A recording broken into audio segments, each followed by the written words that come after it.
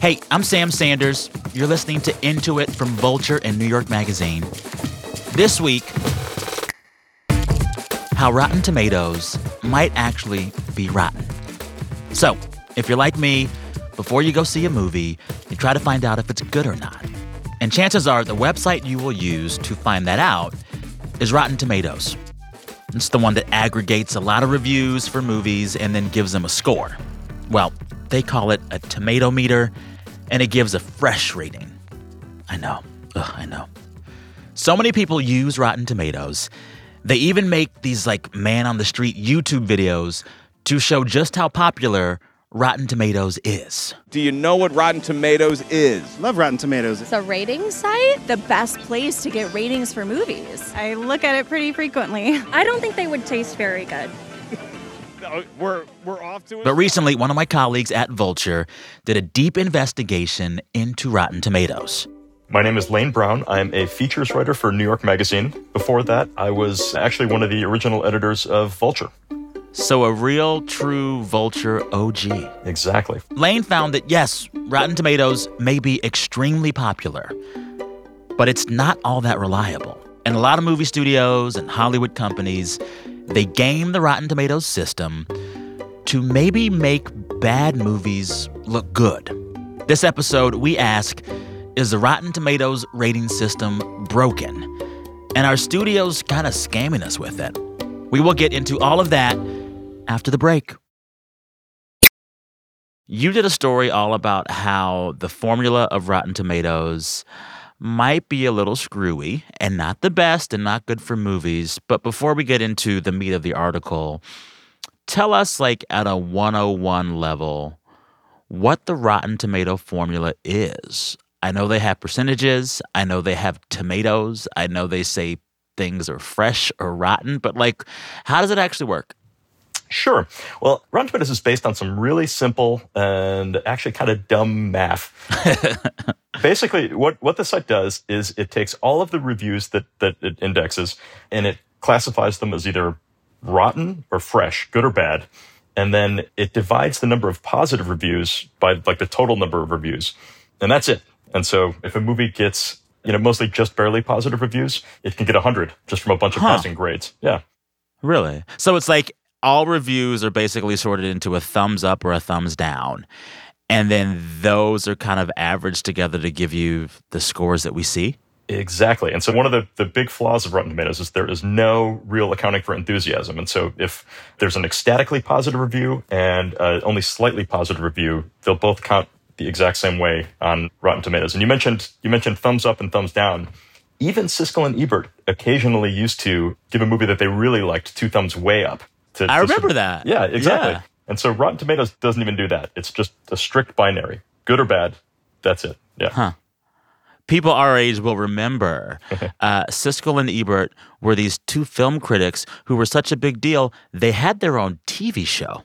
You could watch them for half an hour talk about movies back in the day. What a time that was. What a time. So do you think that system that Rotten Tomatoes uses, flattening every review into basically a thumbs up or a thumbs down, do you think it's the best way to determine if a movie is good or not and give viewers a score on a movie? I mean, I definitely don't. If you want to even zoom out, the site's bigger premise is that critical consensus is the thing that can determine whether a movie is good or bad or not. And, I think if you just look back through film history, there are plenty of movies that had contentious early reviews that have sort of later been acknowledged as classics, like something like The Shining. Come and play with us.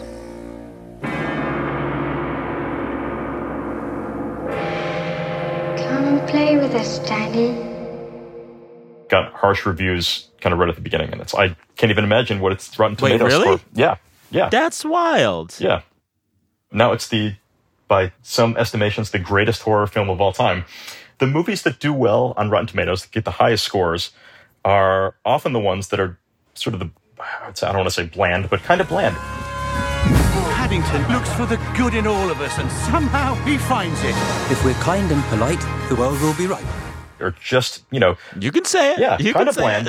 You know, sort of Yeah. inoffensive, just good enough for most critics to go out on a limb and say, I am willing to say It's that I like solid, this. yeah. Anything that's even slightly divisive, which, you know, that includes plenty of the greatest films of all time, is going to get docked points because it's going to turn off some critics, and so they're going to not give it a fresh rating. That's what I'm wondering about. Like, there are some reviews that aren't clear-cut as a thumbs up or a thumbs down.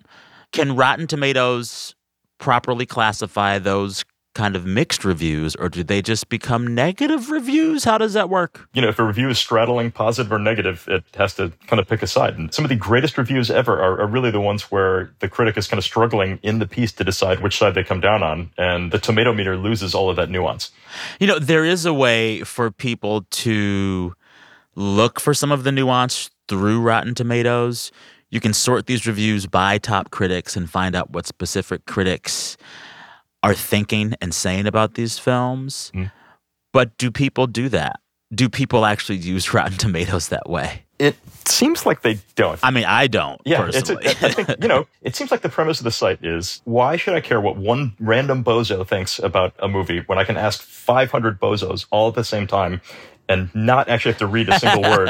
I can just look at a number and that's it. Technically, yes, you are able to sort by top critics, and you can go in and see what each individual critic is thinking about a movie. But it does seem like more often the way people use the site is just to flip open the page of a movie and look at the score, and that's it.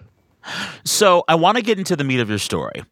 And basically, the nut graph is a lot of enterprising film studios and Hollywood types can basically game the Rotten Tomatoes system. And I want you to explain to our listeners how that happens. And I would love for you to do that through the example of a company called Bunker 15 and a movie called Ophelia, and how reviews of this film on Rotten Tomatoes were kind of gamed. And it kind of says a lot about the current rot within Rotten Tomatoes. And I want you to notice what I did there. Rot. I like that. That was really good. Appreciate it. Well, okay. So there was this 2018 movie called Ophelia. Ophelia. These are strange times in this castle. Be afraid. And it premiered at Sundance in January 2018. It is a kind of a retelling of Hamlet from the point of view of the character Ophelia. And in the movie, she's played by Daisy Ridley. And this movie premieres at Sundance, and not everybody likes it. It got 13 reviews at the festival, and 7 of those were negative. And so that translates in Rotten Tomatoes to a 46%, which is kind of bad news because anything... That's bad. That's bad, yeah. Exactly. Out of 100, yeah. Out of 100. And so anything below a 60 is considered by the site to be rotten. Anything above 60 is fresh. And so, you know, this movie has this kind of unfortunate reception at Sundance. And 10 months later, a company called Bunker 15 takes up the cause. And what Bunker 15 is, it's a movie publicity company. And their MO is kind of interesting, at least their MO in the way that I understand it. I've talked to a lot of critics that have worked with Bunker 15, and they tell me that Bunker 15 pays them $50 per review. Stop right there. 2 things. Sure. 1, they're out here paying for reviews. And 2, only $50? Really? Yeah, that's not a lot of money. Yeah, no. I don't think I could be won over for $50, but apparently there were enough of them. That, Enough of them, okay. To actually affect movies' Rotten Tomato scores. Most movie publicity companies, if they have a new release, they will try to get it in front of the biggest critics from the top publications. And so, you know, Vulture, New York Magazine, the New York Times, Washington Post, et cetera, et cetera. What Bunker 15 does, though, is they recruit critics from smaller websites, and these are often critics that self-publish to their own websites. And so they'll find little critics that are nonetheless tracked by Rotten Tomatoes. And since their scores count as much as Alison Willmore's or Bilge Ebiri's or Manohla Dargis's, Bunker 15, if it can flip them or get them to write a positive review, then that counts just as much as a review from one of the top critics. And they're easier to flip because, like, they probably don't have an editor or a list of, like, newsroom standards. Exactly. I mean, if Manohla Dargis were found to be taking $50 per movie review directly from either the publicity company or the studio, it would be a major scandal. Yeah. But, you know, there's nobody really watching some of these smaller critics. I should also add, it's like they do not disclose this in their reviews. They don't disclose that they're being paid $50 per review. So then Bunker 15, recruiting critics to give better reviews of this film, Ophelia. What happens and does it work? Well, so the clever idea at the heart of Bunker 15's strategy is that they don't strictly demand positive reviews. You can write positive or negative, doesn't matter to us, but sometimes they've suggested to these critics that they withhold negative reviews from Rotten Tomatoes. If that trick is executed properly, that means Rotten Tomatoes will index the positive reviews, but not the negative ones. And that ends up letting a movie like Ophelia get a better rating on Rotten Tomatoes? Like, where did Ophelia end up after this Bunker 15 campaign? So it was really interesting. So, like I said, Ophelia had a 46% score. And between October 2018 and January 2019, 8 new reviews show up on Rotten Tomatoes for the film. And 7 of those are positive, and 1 is negative. But that's good enough to boost the score up from 46% to 62%, which takes the movie from rotten to fresh. That's wild. Yeah, so it can actually make a difference. All right, time for a break. When we come back, we'll hear more about how even blockbuster movies are gaming their ratings on Rotten Tomatoes. Calling all female runners, it's time to lace up and join Team Milk. Since the 2022 New York City Marathon, Team Milk has sponsored female marathon runners nationwide, providing support and shining a spotlight on their unique stories, perseverance, and drive to go the distance. Why milk? Dairy milk is an excellent nutritional add for both marathon training and recovery. Milk contains 13 essential nutrients, including high-quality protein, making it a crucial component of a training diet. Plus, it's one of the best beverages for hydration, even better than water. The same electrolytes that are added to many of your favorite sports drinks are found naturally in milk. And in 2024, Team Milk is taking the next step to empower female runners by launching the only women's marathon in the U.S. designed for and by women. Built to be accessible, empowering, and community building, the inaugural Every Woman's Marathon will take place in Savannah, Georgia on November 16, 2024. You can learn more and register for the marathon at everywomansmarathon.com.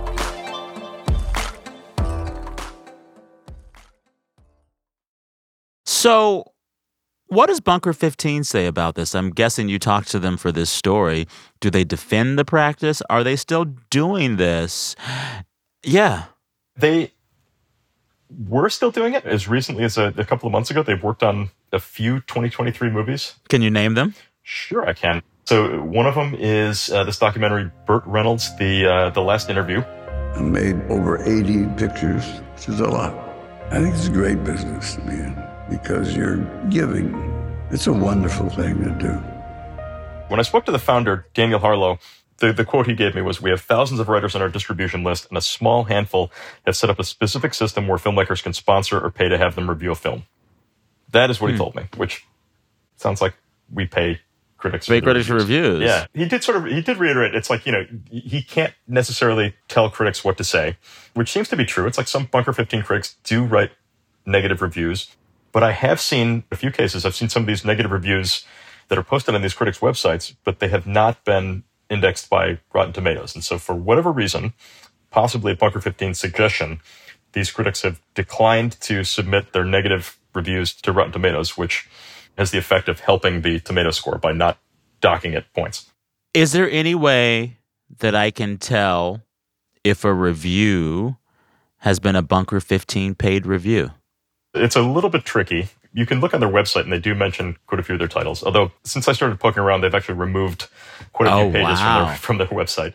You're scaring them. I love it. I was able to actually talk to some of these critics, and they told me which movies some of these were.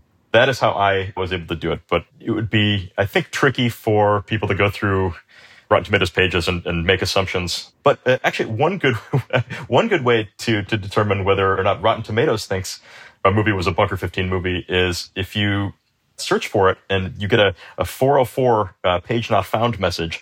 That does seem to be one indicator, because Rotten Tomatoes itself has actually been removing quite a few of these movies from their platform. Since you began your reporting? Since I began my reporting, yes. So then, does this happen a lot? Is it just one movie named Ophelia, or is this just like common practice at this point? Bunker 15, I know they've worked on quite a few movies, and it's a little hard to tell. It doesn't seem like it works quite as well in every case. And I would say I don't know that there are a ton of Bunker 15s out there. I feel like, Bunker 15 may be pretty sui generis, but Manipulation is happening to movies big and small on Rotten Tomatoes. And so, really? Yeah, so it's not just the little ones. It's sometimes the big blockbusters as well. Studios are able to game the tomato meter. If you had to guess, what percentage of movies that get scores on Rotten Tomatoes have seen people involved in those films try to game those numbers? Or is it safe to say at this point all the movies are doing some kind of gaming because they know they can? In studios' defense, it is almost necessary to try to game Rotten Tomatoes a little bit, because just basically the math of the site and the way that the site calculates scores is really kind of so broken that if you don't game it a little bit, it's like you lose. You lose, exactly. You have a real disaster in your hands. And so one example is this latest Indiana Jones movie, Indiana Jones and the Dial of Destiny.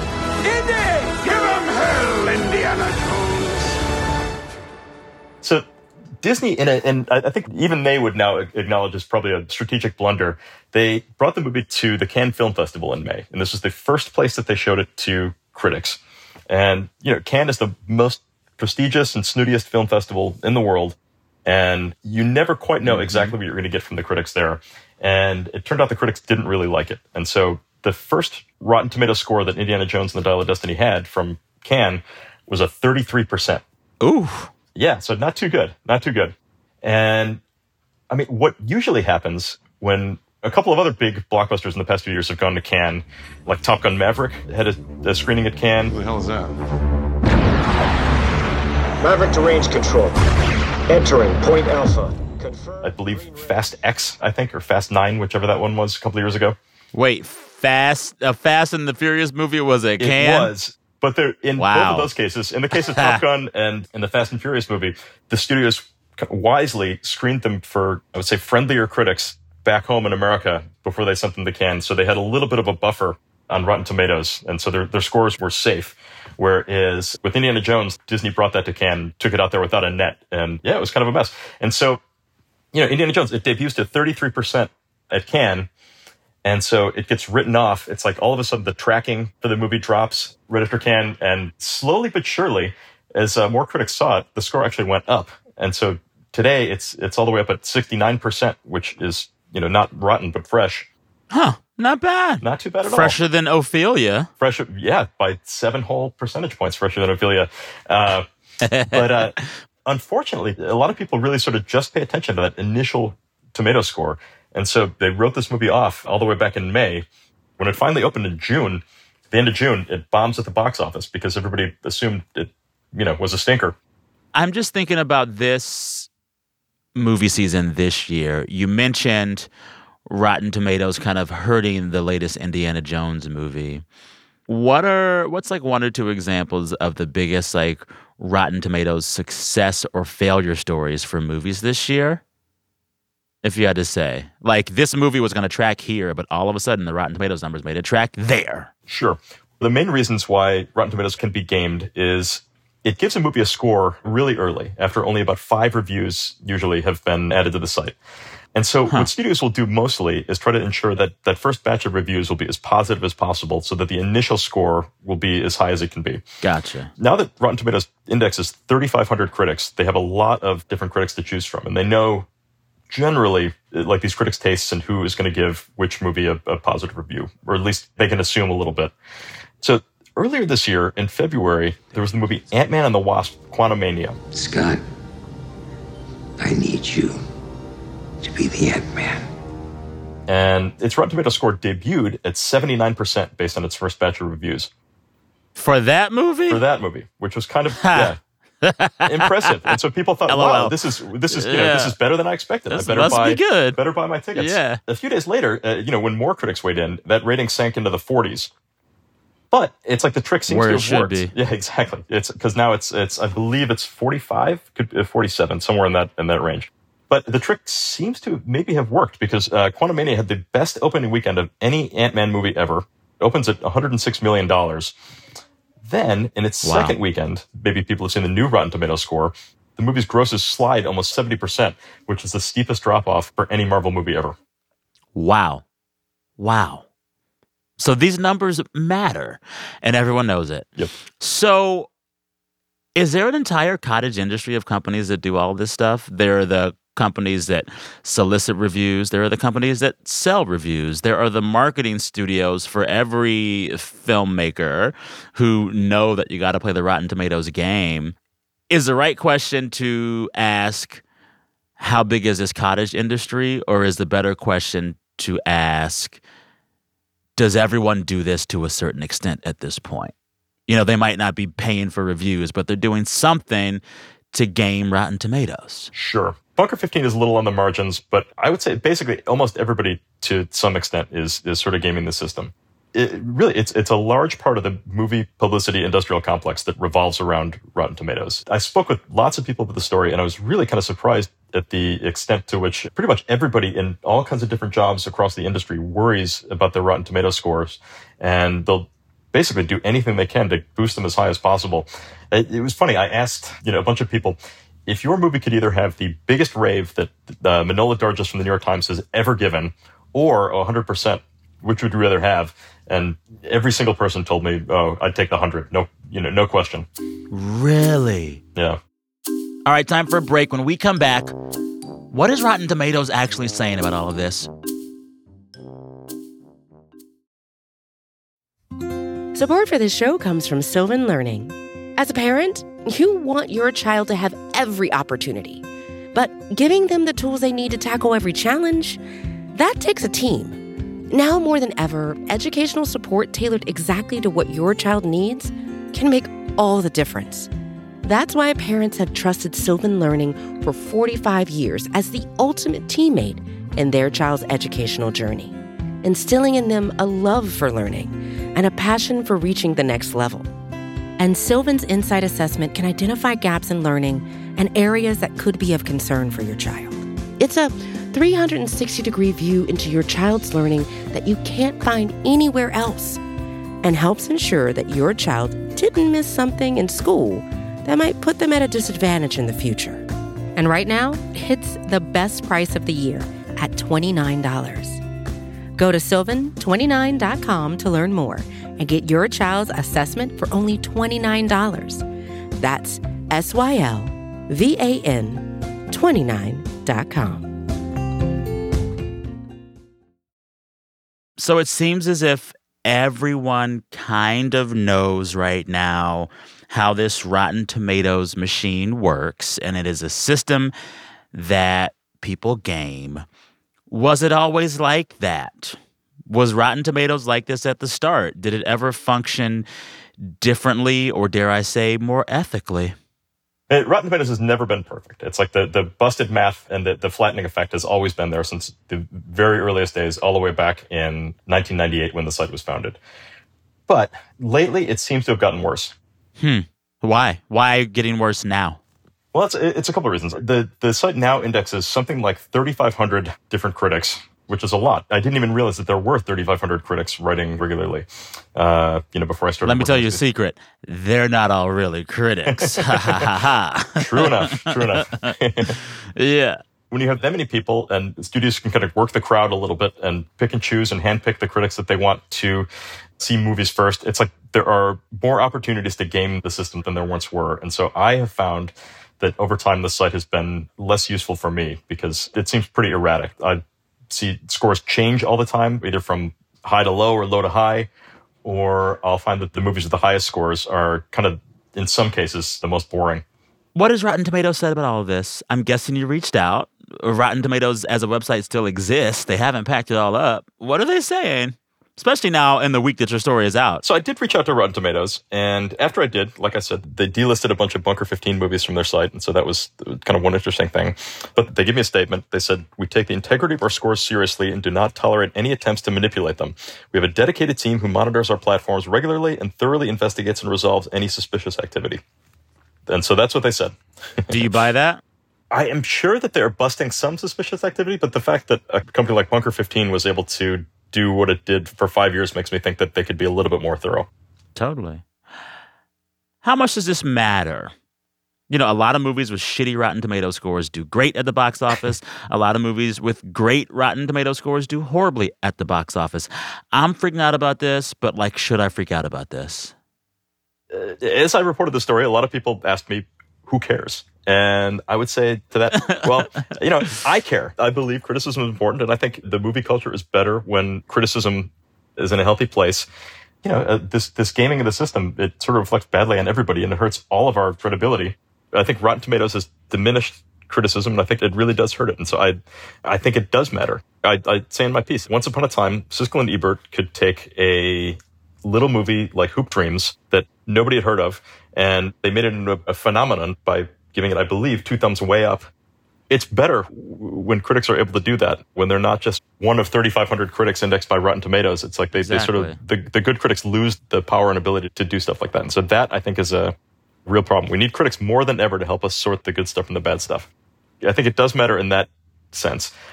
In another sense, kind of the irony to all of this, though, is that it may not matter at all at the box office, which is sort of funny. Plenty of movies with perfectly respectable Rotten Tomatoes scores have flopped in 2023. The latest Mission Impossible movie had a great Rotten Tomatoes score, I believe it was in the 90s, and underperformed relative to expectations. And so it did worse than that child trafficking QAnon movie. My country, 'tis of thee. Why are you doing it?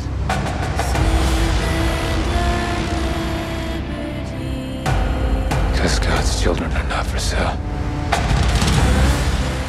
It did, which is really something. Yeah, so that's kind of incredible. Yeah. It is wild. And then, you know, it's something like the Super Mario Brothers movie can make, I think, like almost $1 billion with something like a 50%. $1 billion. Come on, Mario! Our big adventure begins now! Ah! Get it off, get it off, get it off! Yeah, with a rotten Tomato score in the 50s. And so for certain movies, it seems they're tomato-proof. So there are probably people listening, like me, who say, this feels off. How do I fight this? Or at least, how do I become a better consumer of reviews and movie scores? Like, where do I go, if not to Rotten Tomatoes, to find trustworthy reviews? Also knowing that people are busy and no one has time and they can't sit there and, like, read 12 reviews before they go see a movie. What advice do you have for those listeners right now? I would tell them, pick a couple of critics, a handful of critics that you like and can identify with, and read Angelica the reviews. Angelica Jade Bastion. She's legend. Fantastic, an absolute legend. She's great. Bilga, legend. Every Vulture legend. critic, Allison Vulture critic, dear Allison listeners. Wilmore, like, yes. What a genius. Awesome. Yes. So our three, all of them. 3 Vulture, yes. And amazing. Yeah, pick a couple of critics you like, follow their work, and listen to them. Another thing you can do is just watch things that seem interesting. Take a few chances. Like, watch stuff that... Novel idea. Yeah. Take a chance and just watch the movie. Exactly. So my favorite movies are ones that everybody else hates. Yeah. So basically what you're telling me is 2 things. Only trust Vulture critics. Yes. And 2, when in doubt, just go see the damn movie. Exactly. What's the worst that could happen? Okay. Well, listen. Yeah, I take that back. Have you seen Ant-Man and the Wasp? Have you seen I did, actually. That is the worst Wasp? that could happen. Thanks again to Lane Brown of New York Magazine. All right, Into It is hosted by me, Sam Sanders. The show is produced by Janae West, Travis Larchuk, Gabi Grossman, Jelani Carter, and Taka Zen. Our fearless editor is Jordana Hochman. Our engineer is Daniel Turek. Our music is composed by Breakmaster Cylinder. And the executive producer of audio at Vox Media is Nishat Kurwa. Listeners, we are back on Friday with a brand new episode. Until then, if you're thinking about getting some reviews for a movie you want to go see, don't check out those aggregators. How about this? Go read a movie review from a real movie critic. I do it all the time. I like it. I suggest you try it too. It's fun. Okay, bye.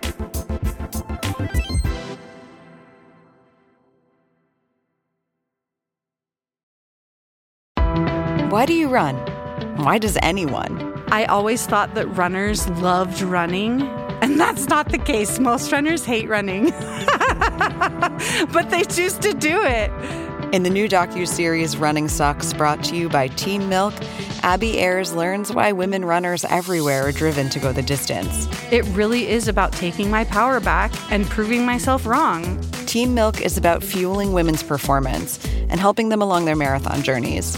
You can sign up now for the inaugural Every Woman's Marathon taking place in Savannah, Georgia on November 16th, 2024. Learn more and register at everywomansmarathon.com.